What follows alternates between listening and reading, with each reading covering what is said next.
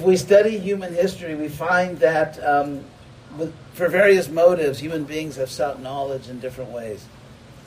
Some knowledge is required just for survival. Even animals have to have some knowledge, for example, where they can get water, where they can get food, or what other creatures are dangerous, which are benign, and so on and so forth. So we live in a world, if you think about it, in which people operate through consciousness. And so if we study human history without wanting to necessarily confine this to a particular chronological sequence, we can see that there are different stages of, you could say, economic development.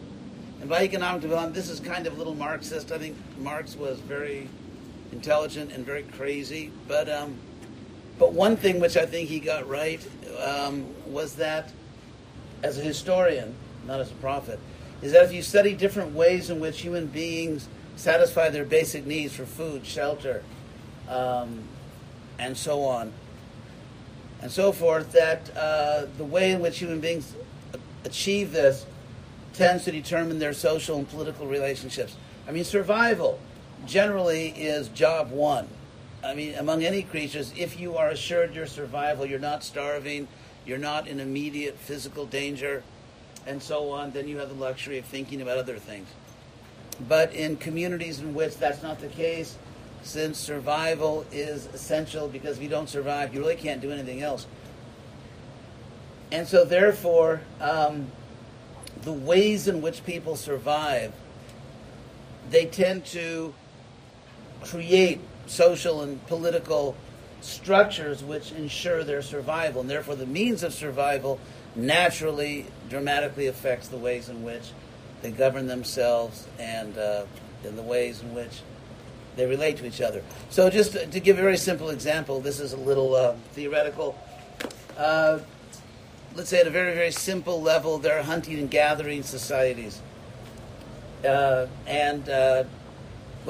Remarkably enough, they hunt and gather, which is actually related to their name, as hunting and gathering societies. So, but it's the nature of hunting and gathering that you cannot hunt a lot in the same place. You can't bring 20,000 people into a valley and hunt, for obvious reasons, because most of the people will starve.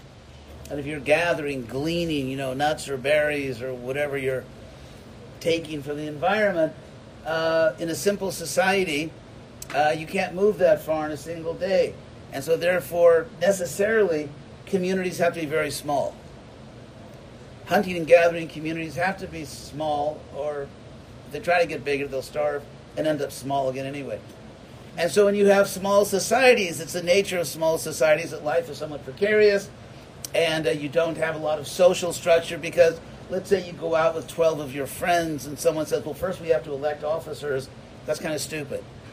Because if there's only like 7 or 12 of you, you don't start electing officers and, okay, well, I'll represent this. I'll be the delegate, for this constituency and so on. And so then you have what's called, you may wonder what this has to do with the topic, but it's a scenic route, but we'll get there. And no refund, so. Anyway, so what historians all agree on really changed everything is what they call the agrarian revolution. That when people realized that you can do agriculture, you can produce grains, the nature of grains is unlike, let's say, meat that you get by hunting.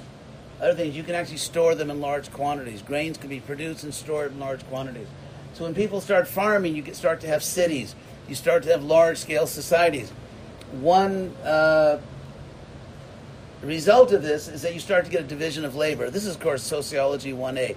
That, for example, in a large-scale society, because some people produce a large amount of food, which can feed everyone, some people can just do nothing but art. They can do art, or they can write literature, or they can be warriors, or they can, trade. They can devote themselves to commerce. So you start to get large-scale societies, specialization. With specialization, it becomes expertise, and so on and so forth. So I mean, we go on to the further things. We can talk about the Industrial Revolution and post-industrial society and post-sanity, which is kind of where we are now. But for now, if you just take it back to this agrarian state, which really goes back thousands of years, certainly in Europe. And so at that point, you start to get a dramatic increase in the knowledge options. That's why I brought all this up.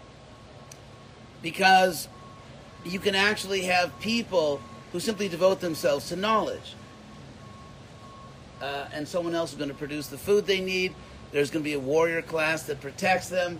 And so they can actually just study, teach, learn, discover, and so on.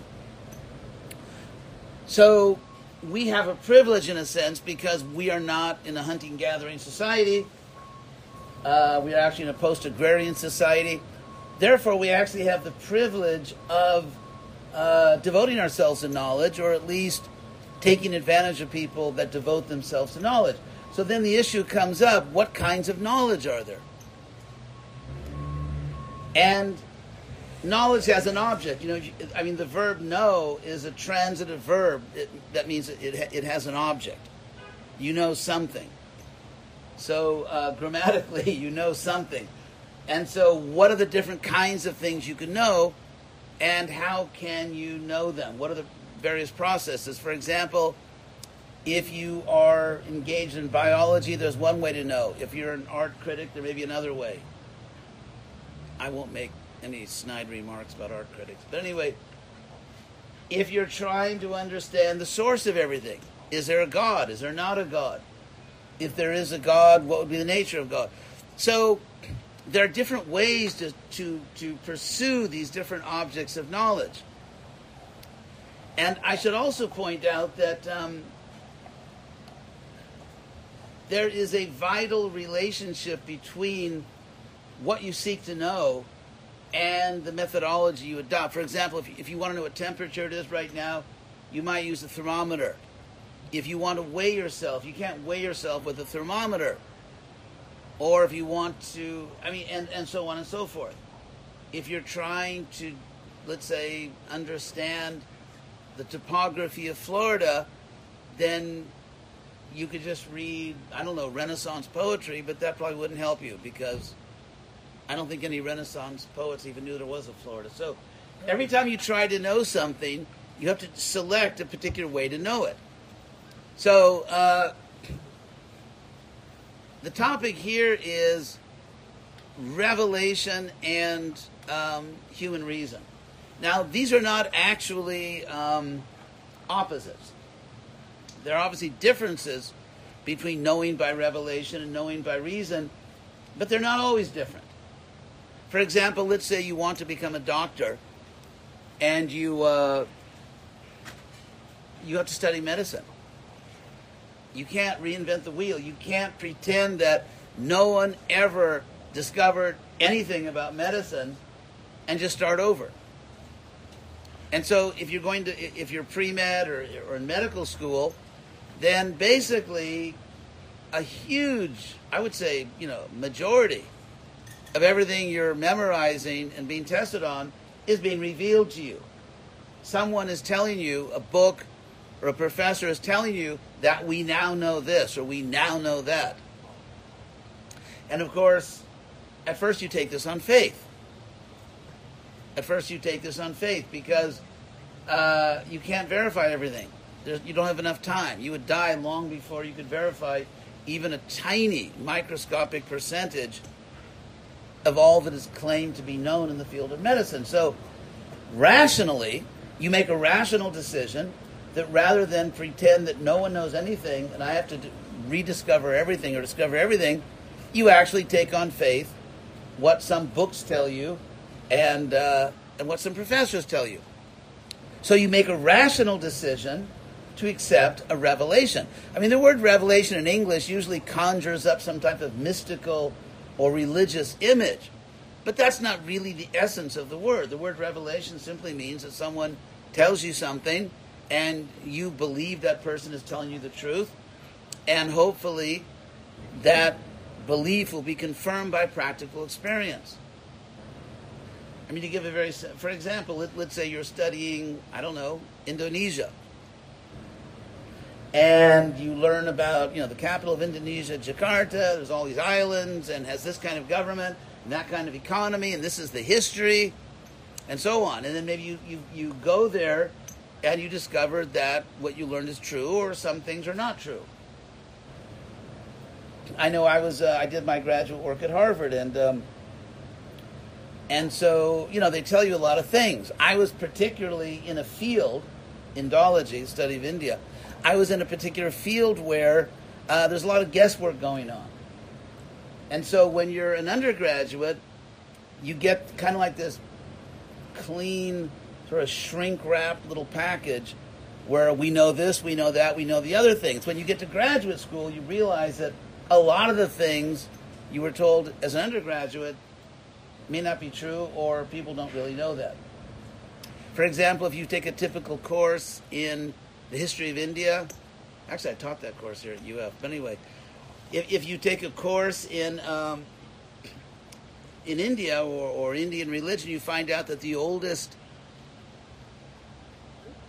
texts in India, perhaps the oldest books in the world, are the Vedas, the original 4 Vedas, and that we know they were written about these very sophisticated books, and they'll tell you they were written perhaps, or not written actually, composed, because there was an oral tradition before it was written, but perhaps 1,500 years ago. And then when you go to graduate school, you find out where that number 1,500 comes from, and it turns out to be bordering on absurdity. And the real fact is, they don't actually know. They actually don't know how old the Vedas are, but they say they know. And so I'll give you one simple example, and then I want to get more to just pure epistemology, which is like, philosophy of knowledge.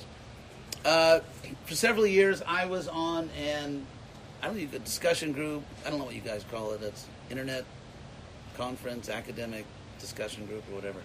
Anyway, it's the most important academic discussion group of Indology, Sanskrit in the world, and all the best scholars from all the best universities are there. And so one thing you'll always learn if you, if you take a course, let's say, on the history of Indian religion, they'll always tell you that the Bhagavad Gita was composed after Buddhism. The Buddhism is older. Buddhism, approximately 2,500 years ago. The Bhagavad Gita was composed after Buddhism, and therefore it's, who knows, maybe 2,000 years ago, give or take a few centuries. Now, the reason they always give is that in the Bhagavad Gita, actually 5 times, you'll find the Sanskrit phrase Brahma Nirvana. The Sanskrit word nirvana, vana, comes from a root which means to flow, like a current. And so vana has the sense of the current of reincarnation, birth and death. Like now here we are in Gainesville, Florida, and then, sooner or later our bodies, it's very likely our bodies will decease, they'll die. And then you, the real person, the soul, you'll go into another body. And so this is a current of birth and death, also called samsara. And so, vana is this current in this word nirvana. Because the Buddhists were also very concerned with reincarnation and birth and death. And it's ironic because although they said there's no, or some of them, actually, people's idea of what Buddhism was or is very imaginative. The actual history of Buddhism is very different than most people think, and what Buddhists actually believed and so on. But we'll go into that later. So because the Buddhists were super concerned about, they didn't want to just have to keep taking birth and dying in the material world. And so they wanted release from that. Of course, if there's no self, then you're not taking birth or dying in any way. And they were very concerned, for example, in Asia in general, there's a lot of concern with your ancestors. Like in China, for example, your last name comes first, then your first name. Because your first identity is your family. And so, in general, whether it's India or China or Japan, there's always been this much more concern, I think, than in the West, with your ancestors and taking care of your ancestors. And where are they now? Do they need my help? And so on. And so Buddhist monks, we know that Buddhist monks were very concerned about their ancestors, but of course, if there is no self, then there are no ancestors. And you're not a person anyway. I mean, there is no you. And yet they're very concerned with karma. So, anyway, there are philosophical contradictions galore here, and I've just scratched the surface. But in any case, so nirvana, nir is a Sanskrit prefix meaning not or without. And so nirvana means without vana. And so without this flow of birth and death, to escape this problem of karma and reincarnation. So the Bhagavad Gita, 5 times, I think it's chapter 5, uses the term Brahma Nirvana. Brahma meaning the absolute truth. And this word Brahma comes from a Sanskrit root Bri, B-R, vowel or H, which means to grow great. So the greatest is Brahman. So it means that it's not simply negative. Nirvana is grammatically a negative word. I'm not saying it's a bad idea. It's just grammatically negative because it means without something. Like if you say, I am penniless, that's a negative word. It means you have no pennies. So, Brahma Nirvana means you not only transcend birth and death, you not only become free of vana, this flowing of birth and death, but you also ascend to an absolute realm where you can really have a good time as a pure spiritual being, as an eternal being. So now, because Buddhism, which began in India, the word Buddha is, of course, a Sanskrit word. And it began in India, and the word nirvana was prominent in Buddhist philosophy. And so because the same word nirvana appears in the Bhagavad Gita, they said, well, the Bhagavad Gita must have taken it from Buddhism, therefore Bhagavad Gita postdates Buddhism. Buddhism began about 2,500 years ago. Give a century or two for it really to spread out and for its terminology to become very well known all over South Asia, and hence we can date the Gita. Now, on this Indology conference, which is again, it's rated number 1, AP, UPI, it's the number 1 Indology conference. So I asked a simple question. I said there are 3 logical possibilities here. One is that the Bhagavad Gita, is this on? Yes. The Bhagavad Gita got the word nirvana from Buddhism. Another possibility is Buddhism got the word nirvana from the Bhagavad Gita. A third possibility is they both just use the word independently. And so I said, what hard evidence do we have? Real evidence that Bhagavad Gita got it from Buddhism. Again, I asked this question on the top academic Indology conference in the world, and no one could answer. Everyone was teaching that, and no one knew why. Which I thought was very interesting. I just told you that to encourage you to change your major to Indology. Anyway, so getting to the topic of revelation, the idea that, I mean, technically, the ways you can get knowledge are empirically, but you see, even empiricism is based on revelation, which I'll explain. I'm purposely making, shocking statements. So the way that empiricism is based on revelation is obvious, because as the philosopher Descartes pointed out, Aristotle. As Aristotle pointed out, whatever you claim to be true, someone can say, prove it. And when you supply a proof, they can say, prove that. The example I've been giving so long that I can hardly stand to hear myself say it again. But let's say, for example, someone claims that water boils at 100 degrees Celsius. And you say, prove it. So they put a pot of water on the stove with a thermometer. It boils at 100 degrees. You say, I don't believe that's pure water. I want to test that water. And I want to test the mercury in the thermometer. So the person tests it. Look, but you say, well, I don't believe that's real water testing stuff. So we have to test the water testing chemicals. Then we got to test the chemicals that test the water. And so you can be pushed into an infinite regress of proofs. Anything, whatever you claim to be true. Someone could say, well, how do you know that? Well, I know it because of this. Well, how do you know this? Well, I know it because of that. So Aristotle was saying that we really do know certain things. So logically, how do we know things if we can be pushed into an infinite regress of proofs? And his answer was, Aristotle, the father of modern logic, that there are some things which we claim are self-evident. They prove themselves. Just like it said, you can't hold a candle to the sun. Let's say the sun is in the sky. Let us say that your body is functioning normally so that you can see the sun in the sky. And you can't prove the sun is in the sky by some other means. You see it. You can't hold a candle to it. You can't flash a light on it. And so the sun proves itself to you. Now, to extrapolate or to restate this in a much bigger way, if you're an empirical scientist, you assume, but cannot prove, that there's a real physical world outside your mind. You can't prove that empirically. You can't say, look, of course there's a real physical world. Here's a real cup of water. But this is a real cup of water only if there's a real physical world. That's called circular reasoning, or begging the question, a phrase which is almost universally misused nowadays. Like you'll see on the news. Well, actually, this happened, so that begs the question, meaning that leads to the question. But I think the original meaning of beg the question is pretty much going down in flames in our culture, because virtually everyone uses it in a different way now. But in any case, circular reasoning if you take the most simple form of logic, that, the one that's been taught for thousands of years, premise one, all men are mortal. God, that is sexist, isn't it? Okay, I'm going to back up.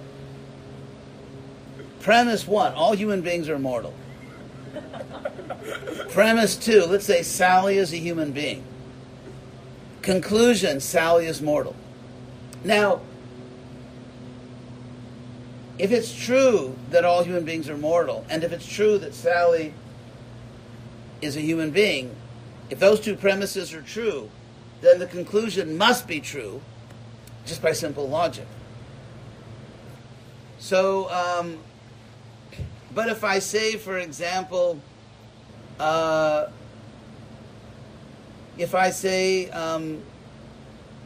Sally is mortal, therefore Sally is mortal, you can't do that. Because if I'm trying to prove the point that Sally is mortal, I can't give as evidence that Sally is mortal.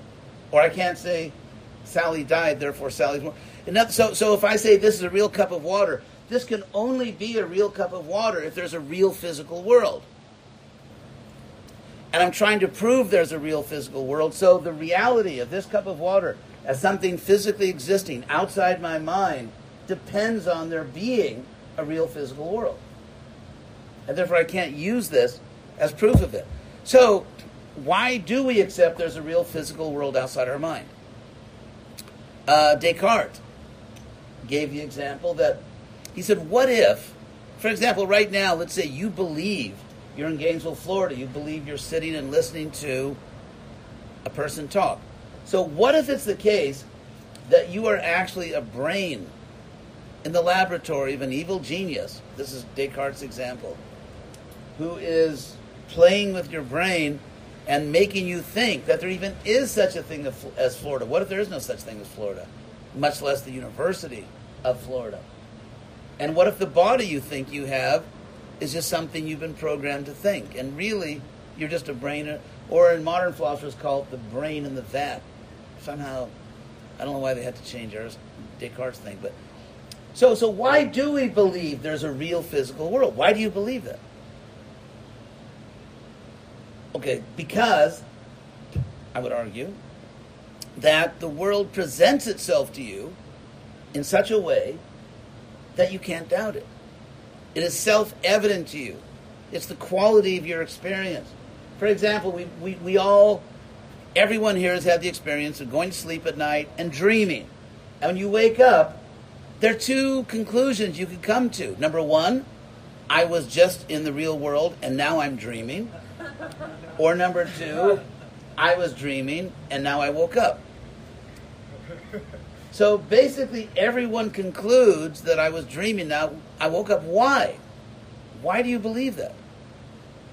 It's not for nothing. You believe it because the quality of the experience when you wake up is such. The nature, the quality of the experience is such that it proves itself to you that this is a higher state of reality than my dream. So, in order to be an empirical scientist, you must accept as revealed to you. And something doesn't have to be revealed by a god, it can just be revealed by nature. So really what is undergirding the foundation of empirical science is a revelation, something that just presents itself to consciousness that there's a real physical world outside my mind. And in fact, if you study every field of knowledge, it's always based on a self-evident foundation. In epistemology, which is the philosophy of knowledge, this is called foundationalism. And there's another epistemological approach, which is called coherentism. I'm bringing these up because I'm going to go to Krishna consciousness and examine what we're doing here in light of these basically universal epistemological principles. So coherentism means that if you present some kind of knowledge, system of knowledge or something, it has to be coherent. For example, if you're in a geography class and your teacher tells you that, let's say, that this city is north of that city, let's say in Belarus, and the next day says the opposite, that this city is south of that city, that's incoherent. So either the earth changed while you were sleeping, or the teacher made a mistake. And so things not only things have to be consistent, they have to be coherent. So if we look at Krishna consciousness, the fine product that we are offering here, if you look at Krishna consciousness, the reason that I personally, I began my practice of Bhakti Yoga in 1969. Oh my God, I'm dating myself. I was very young, like incredibly young. But in 1969 in Berkeley, I was a student in Berkeley. I was involved in the whole so-called revolutionary thing. Actually, my brother and I, my older brother was also a student there, and our picture came out on the front page of the Oakland Tribune in the middle of some riot. So, I actually have empirical evidence that I was there. So,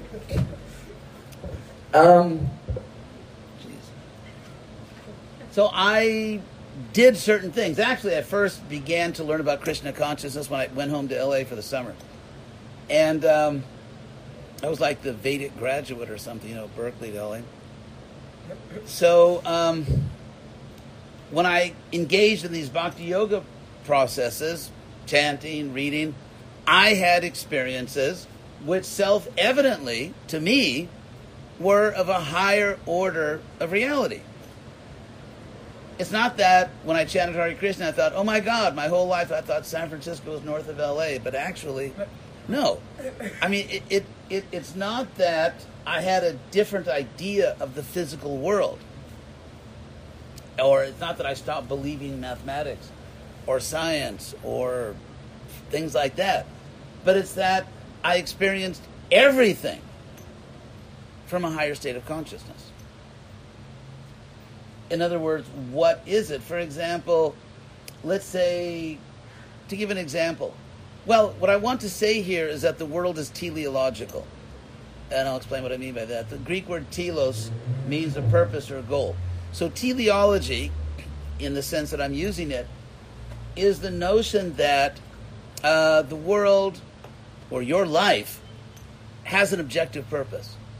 So, for example, you can create a purpose for yourself. You can say, well, tonight I want to have a pizza. So that has become your purpose.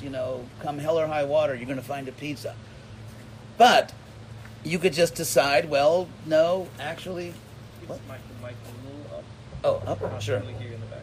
Oh, sorry. How's that? Feel more powerful now. So, So let's say, for example, you can obviously change your purpose. You can say, well, no, actually, I don't want a pizza anymore.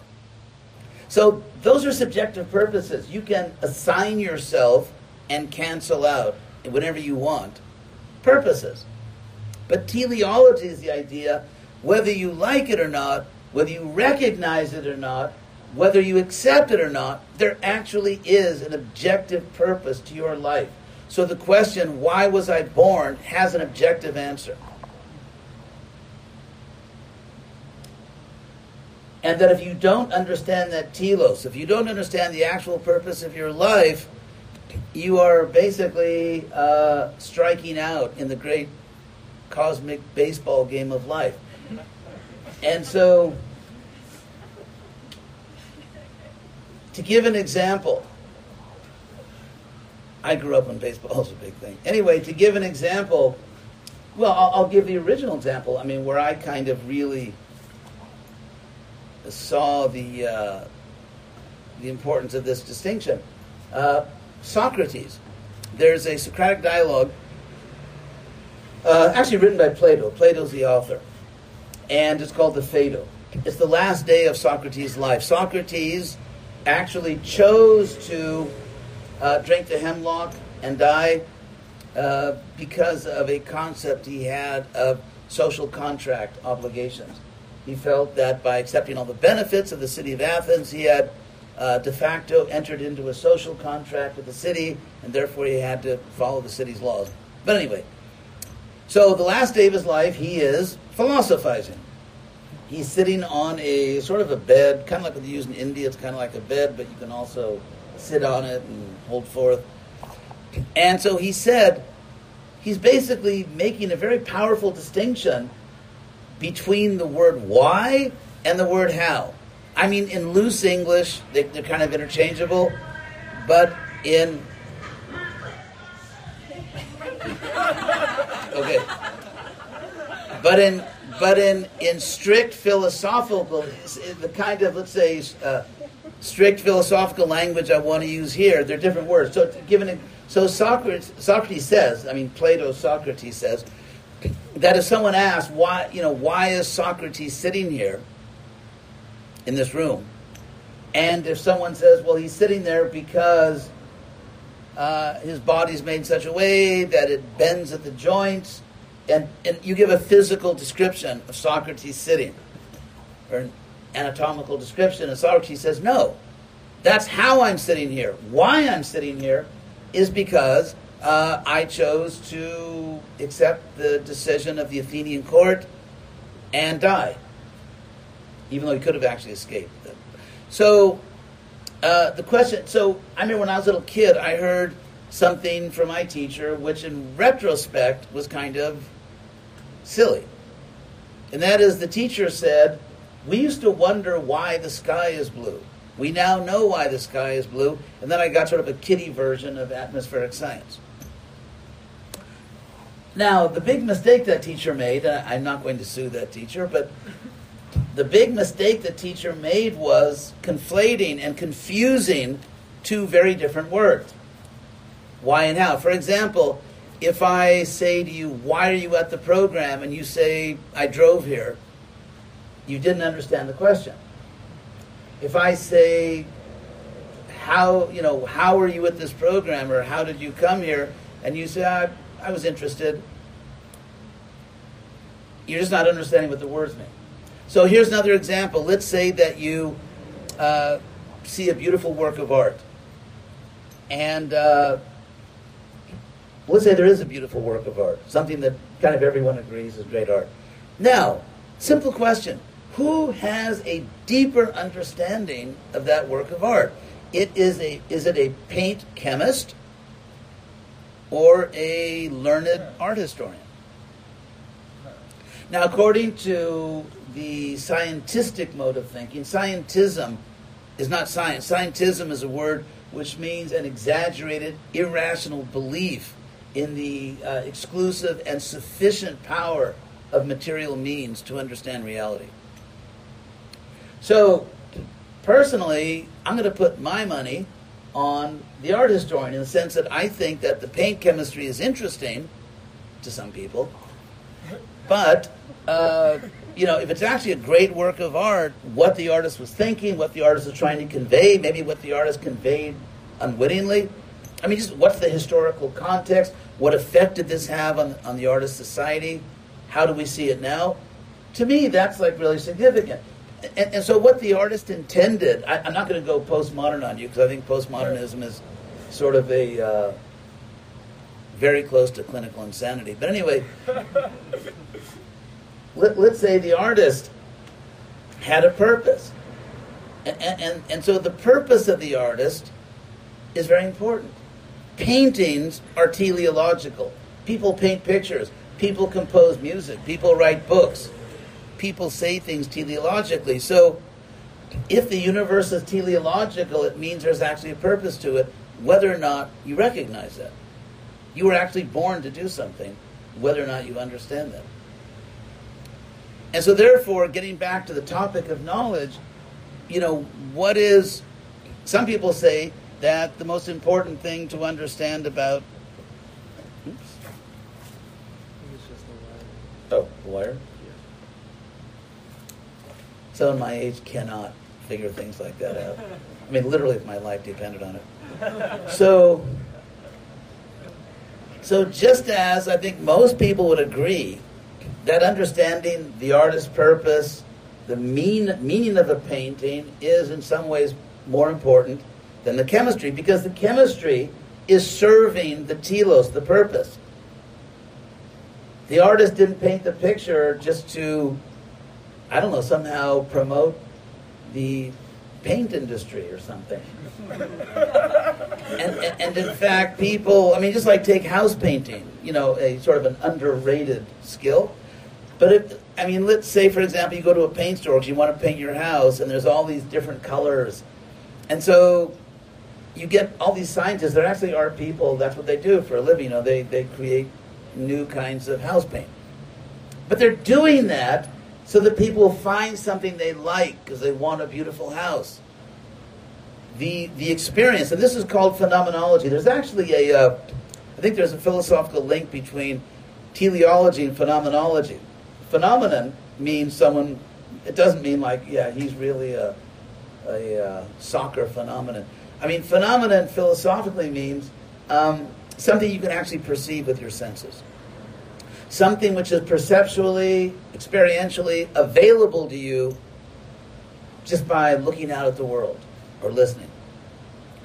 And so, if the world is ultimately teleological, in other words, if the world was made with a purpose, and the more we know about microbiology, the more absurd it is becoming to scientists that this almost like absurdly, inconceivably, technologically sophisticated thing called your body, which is like, millions of times beyond computers, that it just kind of, it rained and there were fires, and there was tectonic shifting, and boom, you get these like supercomputers, a million times more sophisticated than anything we can build. It just, all it takes is sun shining, little rain, wind, dust blowing, little tectonic activity, and you get a supercomputer.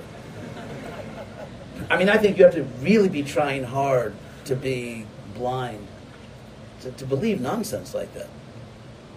So if it's and again, Darwin, for example, was, I'm not denying the geological record. Sure, there are a lot of fossils in general. Simpler ones are older.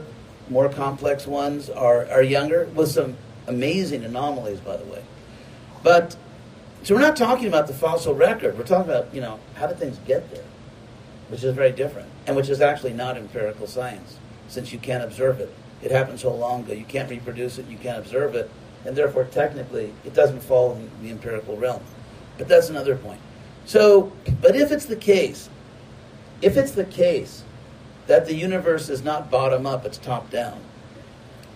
If that's the case, then that means the question, simple question, why is the sky blue, has an answer, and the answer is not atmospheric science. Atmospheric science tells us how the sky is blue, not why it's blue. The question why, in the relevant sense that we're using the word, means why did someone make it blue? It was, and so ultimately it turns out to be an artistic decision and not the result of blind atmospheric science. It was kind of a... So, again, what is the most important kind of knowledge? Is it technical? Is it empirical? Is it philosophical? Is it theological? And last argument I'll make before I, spend the rest of the night trying to get you to give me donations. I'm just kidding. That was a joke. But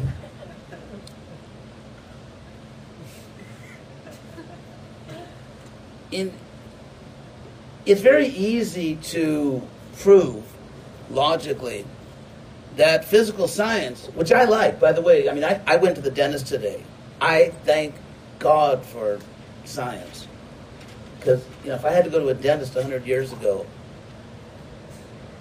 I might end my life or something before I went to a dentist 100 years ago. So I love science. Real science, I think it's great. I love it. I'm a big fan. And I'm grateful. I use it all the time. So this is not about science. This is not about science, but it's easy to prove. It's very easy to prove that we live in a bi-dimensional universe. That's easy. Because, for example, take our political system. And by bi-dimensional, by that I mean physical and metaphysical. We live in a country which is supposed to be democratic. We really kind of live in a plutocracy, ruled by the rich. But let's call it a democracy now, for now. Let's still call it a democracy. And democracy is based on a powerful metaphysical assumption. Metaphysical, which is that we're equal. That we're equal. In fact, there's all kinds of social activity going on trying to ensure or defend or recuperate or establish equality.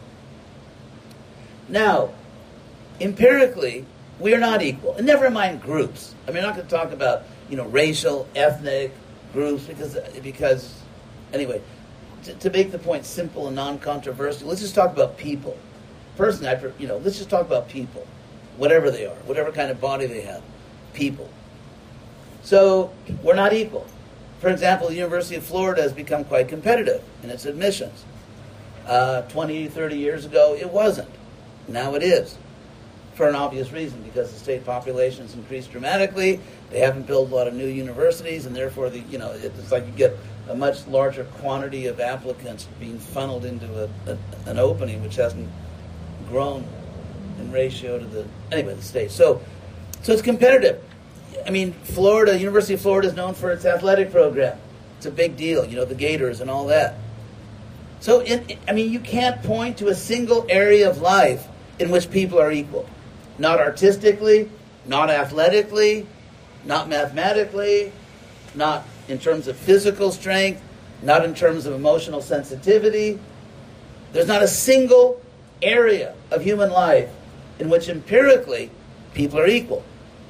Now, what's interesting, if you look at the DOI, Declaration of Independence, Thomas Jefferson, with a little help from his friends, makes this, you could say, counterintuitive claim, which is the whole basis of our political system.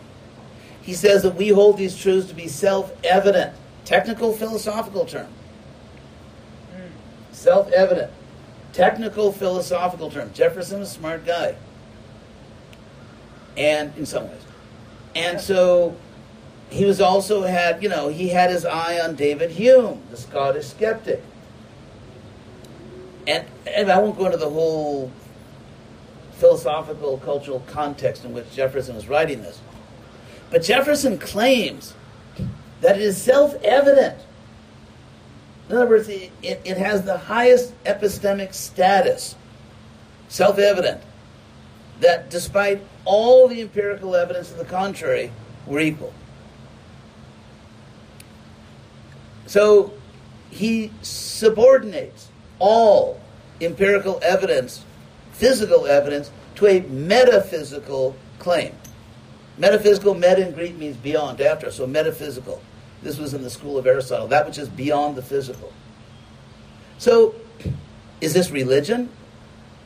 That we create a whole political system, a social system, a cultural phenomenon based on something which is, frankly, empirical nonsense. It's empirical nonsense to say that we're equal. Yet, we believe it is not nonsense. So, it's empirical nonsense, but it is not metaphysical nonsense. In fact, metaphysically, we know it at a deeper level than we know that we're not equal. Because in many ways we're not equal. I mean, practically in all ways, physically.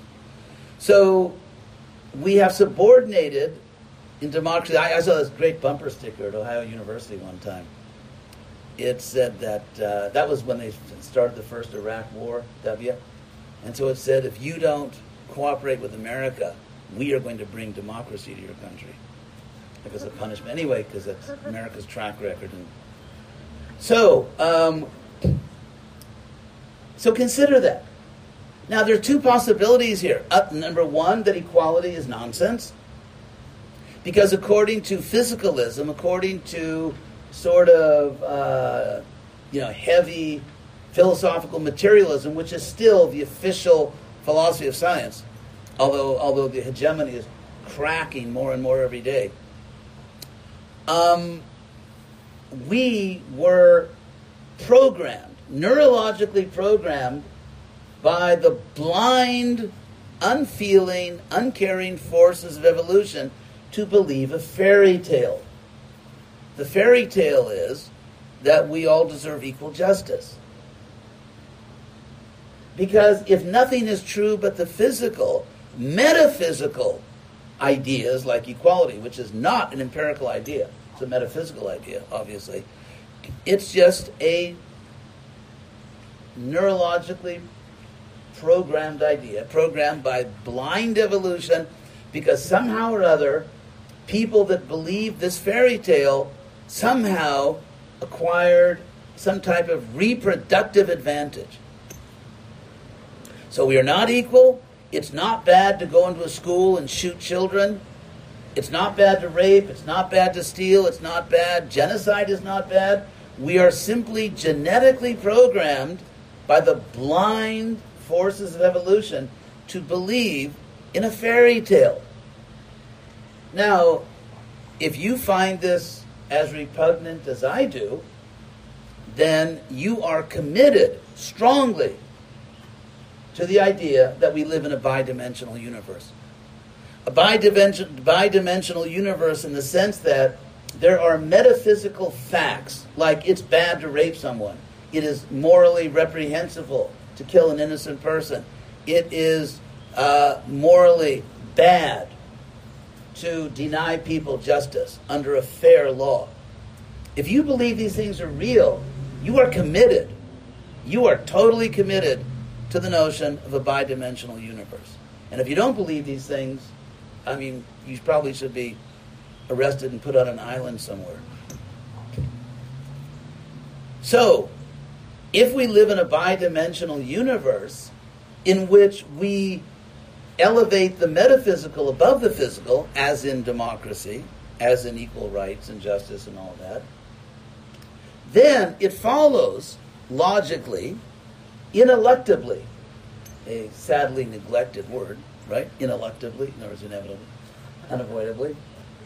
It follows that a physical science, by its own ground rules, by its self-definitions, can never give a complete description of reality. And when I say it logically follows, or it's a logical truth, it's a somewhat technical epistemic idea. For example, let's say you'll never guess what I saw today. I saw 3 green unicorns in the duck pond. And so, you're going to find that very hard to believe. But it's not logically impossible. Let me give you an example of something that's logically impossible. I mean, you'd have to go look for them. But let's say I saw, guess what I saw in the duck pond? I actually live over there, that's where I am.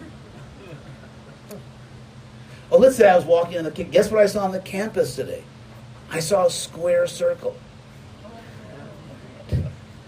Now, no one has to go look to see if there's really a square circle, because if you know the meaning of the English word square, not the kind of slang meaning of a square, but the geometric meaning. If you know what the word square means, and you know what the word circle means, you know that the statement, a square circle, is actually meaningless language. It doesn't mean anything. It can't exist because the words don't mean anything. And so it's logically impossible that there be... Now, there can be paradoxical statements like, the king is dead, long live the king. Of course, what people meant by that usually is, the old king is dead, but now the new king is alive, so don't despair. But if you mean the exact same person, the king is dead, the king is alive, that's logically impossible. Unless it's some kind of sort of wannabe clever paradox. Well, no, what I meant by that is, but if you really just mean it in a straightforward sense, the king is dead, the king is alive, sorry.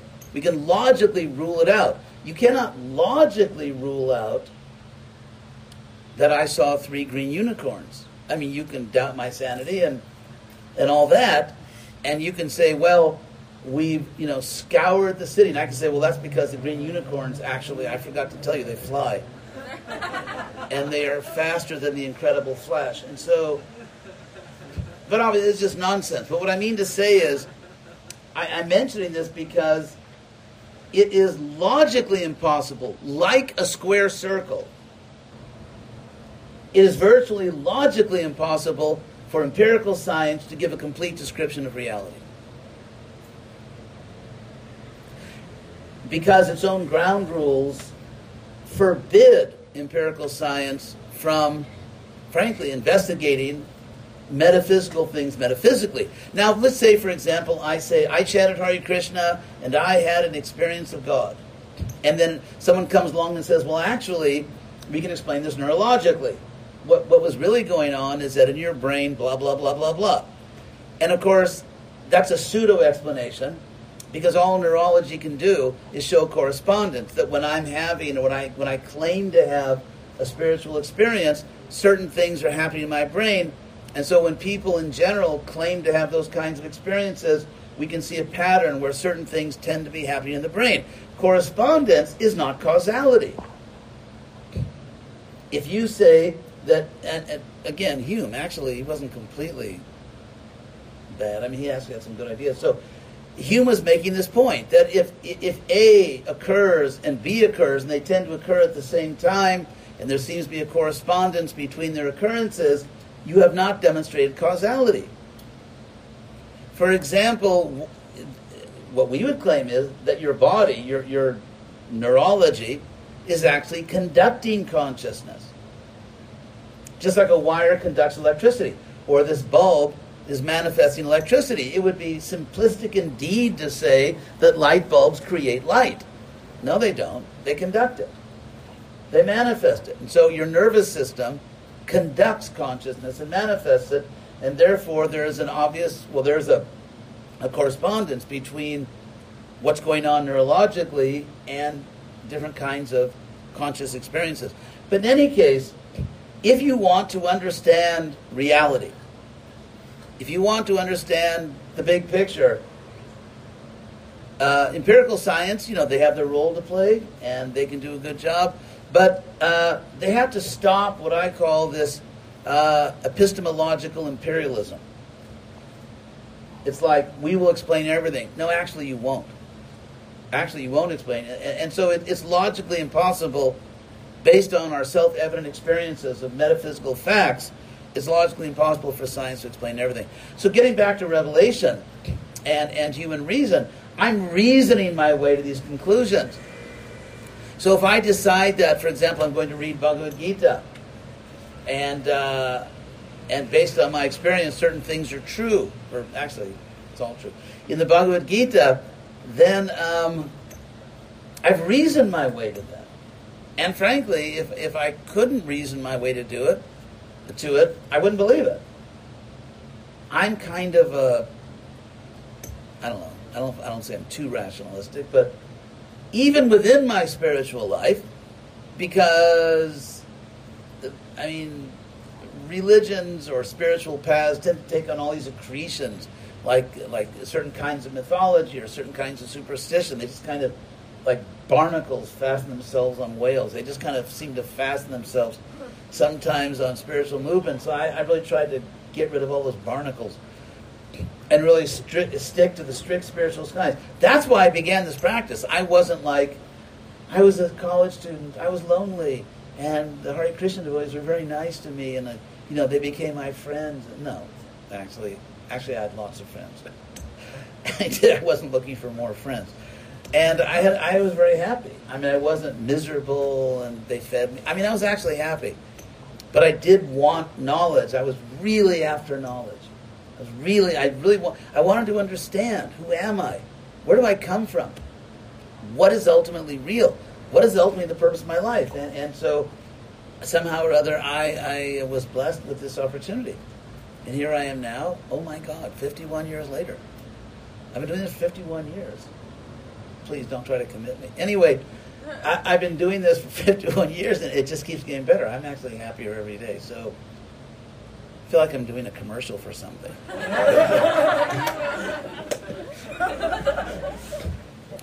Anyway, so at this point, if you have any questions, I'd be happy to take a shot at your questions. I think this is probably a very simple question, but whenever you said self-evident, yes. And would that mean that it's self-evident to you? Does that mean it has to be self-evident also to everybody else around them? Or is it, did you say it was subjective? Yeah, it's a great question. Really good question. So in order for something to be self-evident, does it have to be self-evident only you, other people? Is there let's say, a social requirement in this epistemology of self-evident?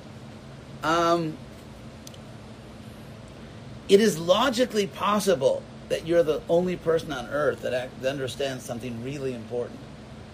They used to have Twilight Zone episodes like that. So, So it's not impossible. I would say it's very unlikely. Because, for one thing, there are a lot of good people in the world. Probably not enough, but there are a lot of good people in the world and a lot of very sincere people. And if I can use that word, sounds a little archaic, but I think it's still a good word. There are a lot of pious people in the world. By the way, the word piety comes from a Latin word, which means dutiful. That's just doing the right thing, because it is the right thing. So therefore, I have personal experience, to my satisfaction, that there are many, many good people around the world who are kind of being victimized by the present idiocy of governments and all kinds of things going on. There are many good people, there are many sincere people, and therefore the idea that I would discover something, which, let's say, I discovered it because of my sincerity.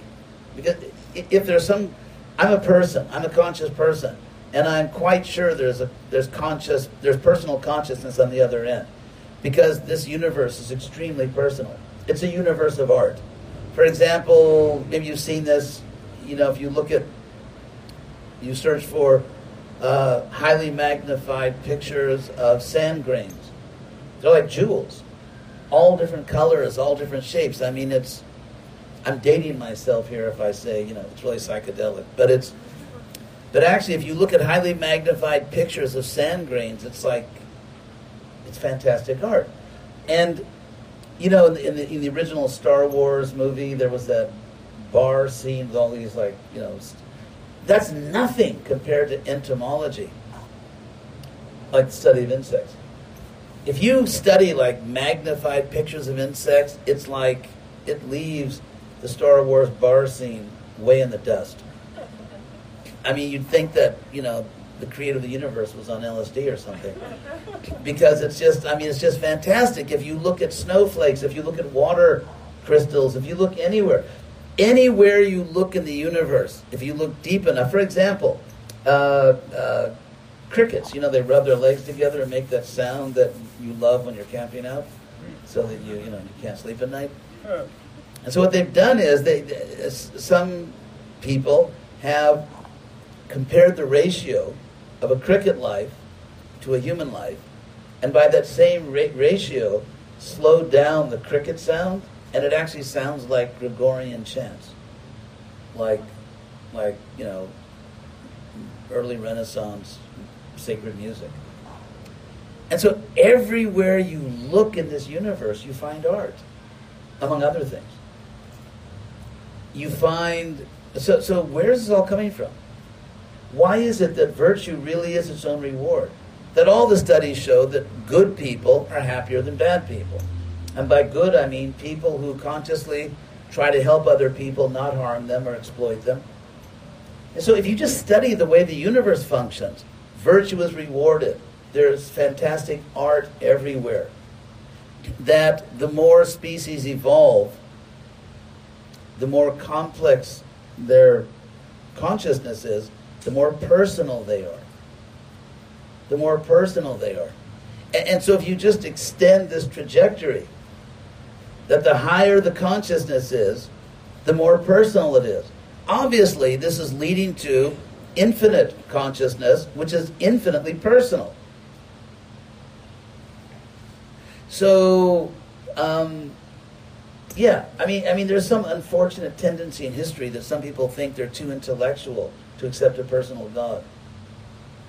And you find this in all the world religions. I mean, you talk about the Mu'tazila philosophers in the Muslim court of Baghdad. You can talk about certain Jewish intellectuals, Meister Eckhart, different kinds of Christian mystic. I mean, so, and of course not all of them. Many of them were personal, but so the idea that, so let's say if this, getting back to your question. So if it's the case, well, how did that famous Lord Jaggard in Bleak House by Charles Dickens, where the crafty lawyer says, put the case that, in other words, suppose that, put the case that. So imagine that there is some type of personal reality. Because consciousness is personal.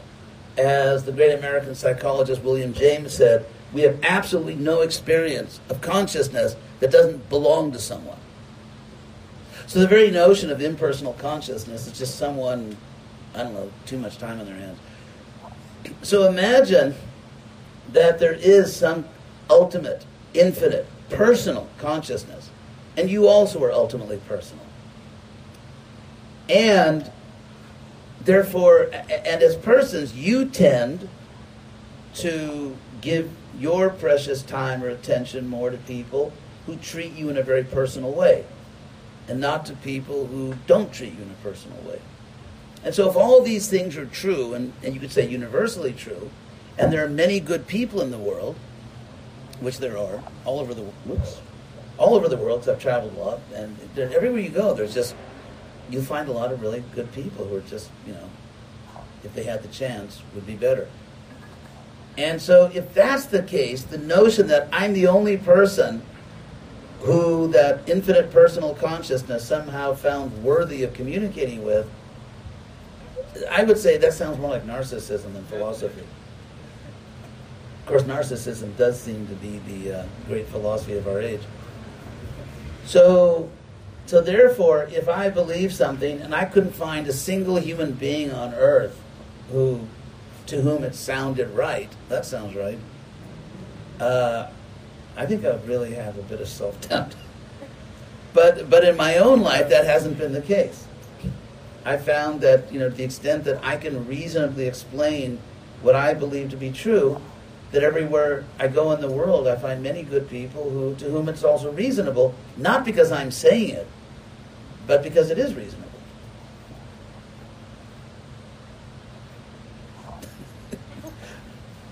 So, any other question? If I can't answer it, I get dunked in a barrel of water. Yes? So, this is kind of, can you hear me all right? Excuse me? All right. Yeah, could you come closer also, because this is Krishna House Has Got Talent. Yes. Yes. One time I was taking a class in philosophy, and I had proposed a possible way of showing how the bhakti practice is really, I don't know, like trying to give some empirical validity to the bhakti practice and the effects that it has. And when I brought up a different way of saying what you're saying is how self-evident truths can be, has a social aspect to it, my professor or my TA gave a certain example.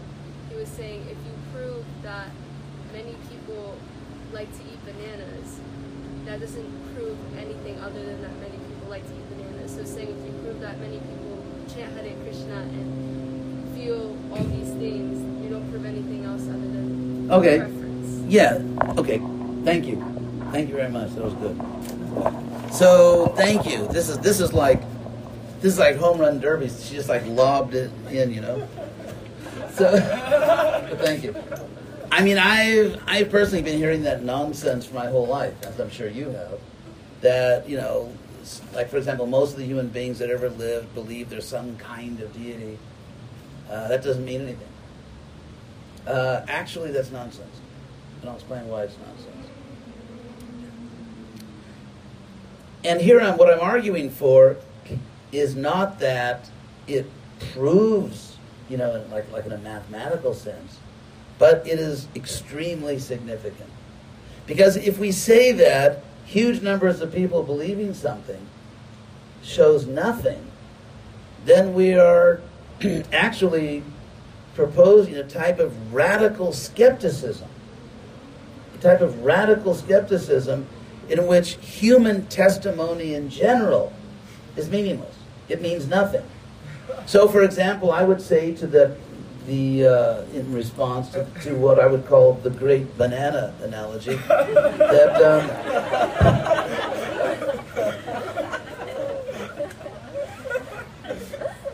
that for example, the overwhelming majority, I mean almost all human beings believe that there's a real physical world outside of our minds. There's a philosophy which if you take to it, you may end up institutionalized, but it is called solipsism, which is the belief that you know, all I can ever really know is the contents of my own mind. So if human testimony is meaningless, like let's say a bunch of people like bananas, but that shows nothing, then why should the human testimony on the reality of the world mean something? Or, for example, let's say most Americans believe that people should not be subjected to violence or other forms of injustice based on their body type. And obviously some people don't really believe that so strongly, unfortunately. I mean, you know, there are monsters among us. And so, then that's, you know, why should that mean anything? What if we say, for example, that let's say 75%, just throw out a number. It's roughly, let's say 75% of Americans believe in some type of personal power in the universe. You know, something like a god or something. What if only 75% of Americans believe that it's important to give people of all body types equal justice? So here we have the same number. So as you know, as the saying goes, what's good for the goose is good for the gander. And so if 75% means nothing, which I believe, then 75% of Americans believing that people of all body types should have equal justice is equally meaningless. And in other words, and that conclusion, I think, would be dangerously wrong. It's not like benignly wrong, like, hey, I thought there were, 3 big oak trees next to the Krishna house, but actually there's only 2 or something. I mean, something like that, a mistake like that, it's like, who cares? And so does your TA get to decide, like, what's the magic number? if you get 75% of people to think, maybe you need 83%. Do you also need empirical evidence? What if, for example, belief in democracy is actually declining? For one reason, because the governments are so bad. So belief in the, that it's obvious. It's not even a discussion. Of course, democracy is the best system. That's actually declining.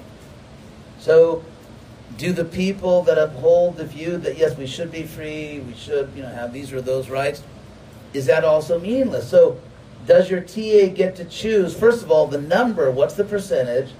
And secondly, what issues should be numerically adjudicated in terms of their truth value? Now, one thing we know, let's say we find that a certain percentage of the people like bananas. I'm going to go with the banana analogy. Let's say it turns out that bananas are healthy. They have potassium and whatever. That's about all I know about bananas. Anyway. So, let's say bananas in general are healthy. And so let's say you do a study to find out which people like bananas. What if it turns out that people that like bananas tend to be people that are health conscious, tend to be people who are sort of, to use the Gita system, in the mode of goodness. In other words, some people are sort of inclined toward virtue. They're compassionate toward other creatures. They tend to like foods that are healthy. They tend to cultivate wisdom. They see real value in wisdom. Other people only want to make money. They want to, get intoxicated in some way. They'd rather, eat unhealthy food because they're just not going to worry about it because, science will take care of that by the time, I get the disease. So there are different kinds of people. What if it turns out people like bananas are people that tend to value health, value compassion, value wisdom, and bananas taste good to those people. People that tend to be more lucid. So again, there are nutritional issues, there are ethical issues, political issues, and there are different percentages. So the TA's remark seems like it's not the result of anything like serious thinking. It's just a little clever soundbite in his view that he heard somewhere, and he's kind of like recycling what he believes is a clever soundbite. And that's really unfortunate. Is that a philosophy class? Yeah, because obviously that person still is, hopefully someday will become philosophical. So, again, it's the larger issue of what is the value of human testimony? In what areas? To what extent? When do percentages matter? When do they not matter? It's a very serious issue, which the TA's remark just obviously doesn't even begin to address. Sure. Happy to. It's a good question. I'll never look at bananas the same again. So, any other question? Yes, please. Hi. Hey, how are you? Here, this is your chance. Krishna House Got Talent. Okay. See if you can get the red buzzer. So, on the context of which we're speaking about, the question refers to how can we live a more balanced life by dimension of existence? By dimension. yes. You're saying, how can we have a more holistic perspective where we're not just looking at an empirical perspective or an esoteric perspective, and that's a metaphysical perspective, but something that's balanced and harmonized so that we can properly Yes. engage in this world. Yeah, very good. First of all, recognizing that you yourself are a metaphysical being. Isn't it amazing? There are actually some people in the world that dedicate their lives arguing against their own survival. I mean, there's something really sick about that, because if we are in some sense of the term eternal, spiritual, which we actually are, obviously, I mean, we obviously are, because, I mean, you could not be your body even if you wanted to be. Because Heraclitus, you know, honk if you like Heraclitus. Heraclitus was a pre-Socratic philosopher about 2,500 years ago. Please laugh at my jokes. It really makes me feel good. So Heraclitus is famous for having said that, or Aristotle famously said, that you can't step in the same river twice. Actually, Heraclitus at the time of Buddhism, I mean, the real voidism of Buddhism is not that nothing exists. That's not what they meant. They meant that there's no fixed object which is always itself. For example, take your body. Actually, technically, you have a different body now than you did when this program began, because you've been breathing and, you know, breathing out carbon dioxide, and so certain elements within your body have been expelled, certain new things have come in. You're digesting your food, assuming you ate today, and if you are interested in Hare Krishna, you definitely ate today multiple times. And so there's one thing we can do, we can eat. So therefore, we are, I mean, the body is technically not the same body. And so that's what he meant. I mean, we know the sense in which it is the same body, it's still legally you and all that. But the body's constantly in flux. And every so many years, the number I've heard is every 7 years, you actually reincarnate. You know Spanish or Latin, carne, flesh. So reincarnation just means reinfleshment. And so therefore, like let's say, for example, you know, two people, they're kind of admiring each other from a distance, they're both getting a crush on each other, and finally they hold hands or something. And it's like that magic moment. And let's say they're separated for 2 weeks and they come back and hold hands again. They're actually different hands, because your skin is reproduced every 2 weeks. So it's, you know, it's a brand new magic moment because your skin is actually reproduced. So, and yet we have continuous personal identity. Because, for example, I could tell you, why don't we just talk for a few hours about my childhood, right? Everyone will start running away. No, but it's, when I mean, we all remember we were little children. We all remember that.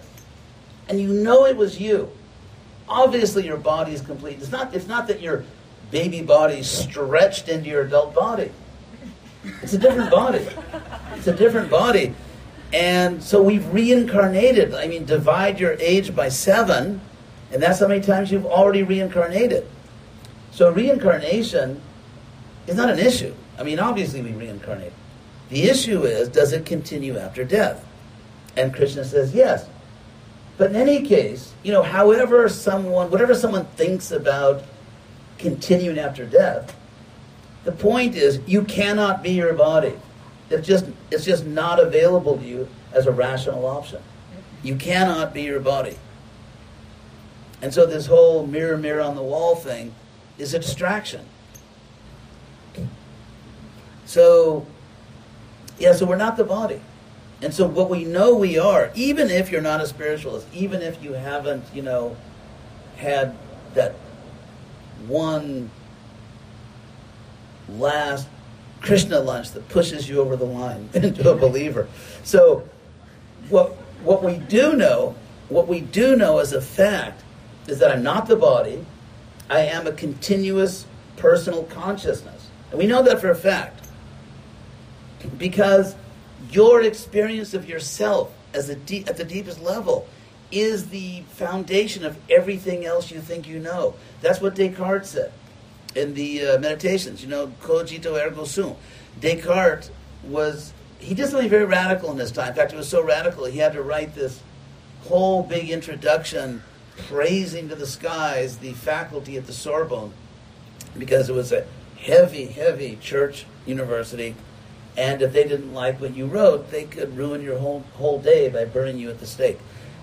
And so it's funny, if you read the introduction to Descartes' Meditations, he's going out of his way, like we all know that all we need to know is what you guys say, what the church tells us. But there are actually some people who are so stupid they don't believe everything you say, and therefore for them I'm doing philosophy. I mean, if I had to choose between sort of obsequious praise or being burned at the stake, I'd go with obsequious praise. So anyway, but what Descartes says is he doubts everything, and then he says, is there something I can't rationally doubt? Is there something that it would be just irrational, foolish to doubt? And he decides that yes, there is. I can't doubt that I exist. And he said, cogito ergo sum. I think, therefore I exist. And so in the 1600s, when Descartes was operating, there was another guy in England named Sir Francis Bacon. And he was kind of rediscovering the empirical method. He was one of the big names in the sort of revival or improving of the empirical method. And so Bacon was saying, let's look for objective truth out in the physical world. But Descartes was saying no. Because whatever you see out in the physical world, you see it because you're conscious. And therefore, the first thing you need to do is look at the instrument that is looking at everything else. In other words, look at your own consciousness. The fact that you are a conscious person, and actually that you know for a fact that you're a conscious, an individual, personal consciousness. And you know that before and beyond you know anything else. And so that's what you actually know about yourself. That you're individual, personal consciousness, and that you're not the body. And that should be enough to get you started on the spiritual path. Because, I mean, don't you want to know why that's the case? How you came to be an individual, personal consciousness? What the heck are you doing in a physical body if you're not the body? Like, what are you doing there? And so obviously these are the things we should be thinking about. And of course that leads to the Krishna house. So, anything else? Well, thank you very much. It's really been a pleasure. I mean, you guys, young people, you're really the future hope for the world. Because, the more sincere, intelligent young people that can somehow understand all these things, the more hope there is for this planet. So, thank you very much. Thank you.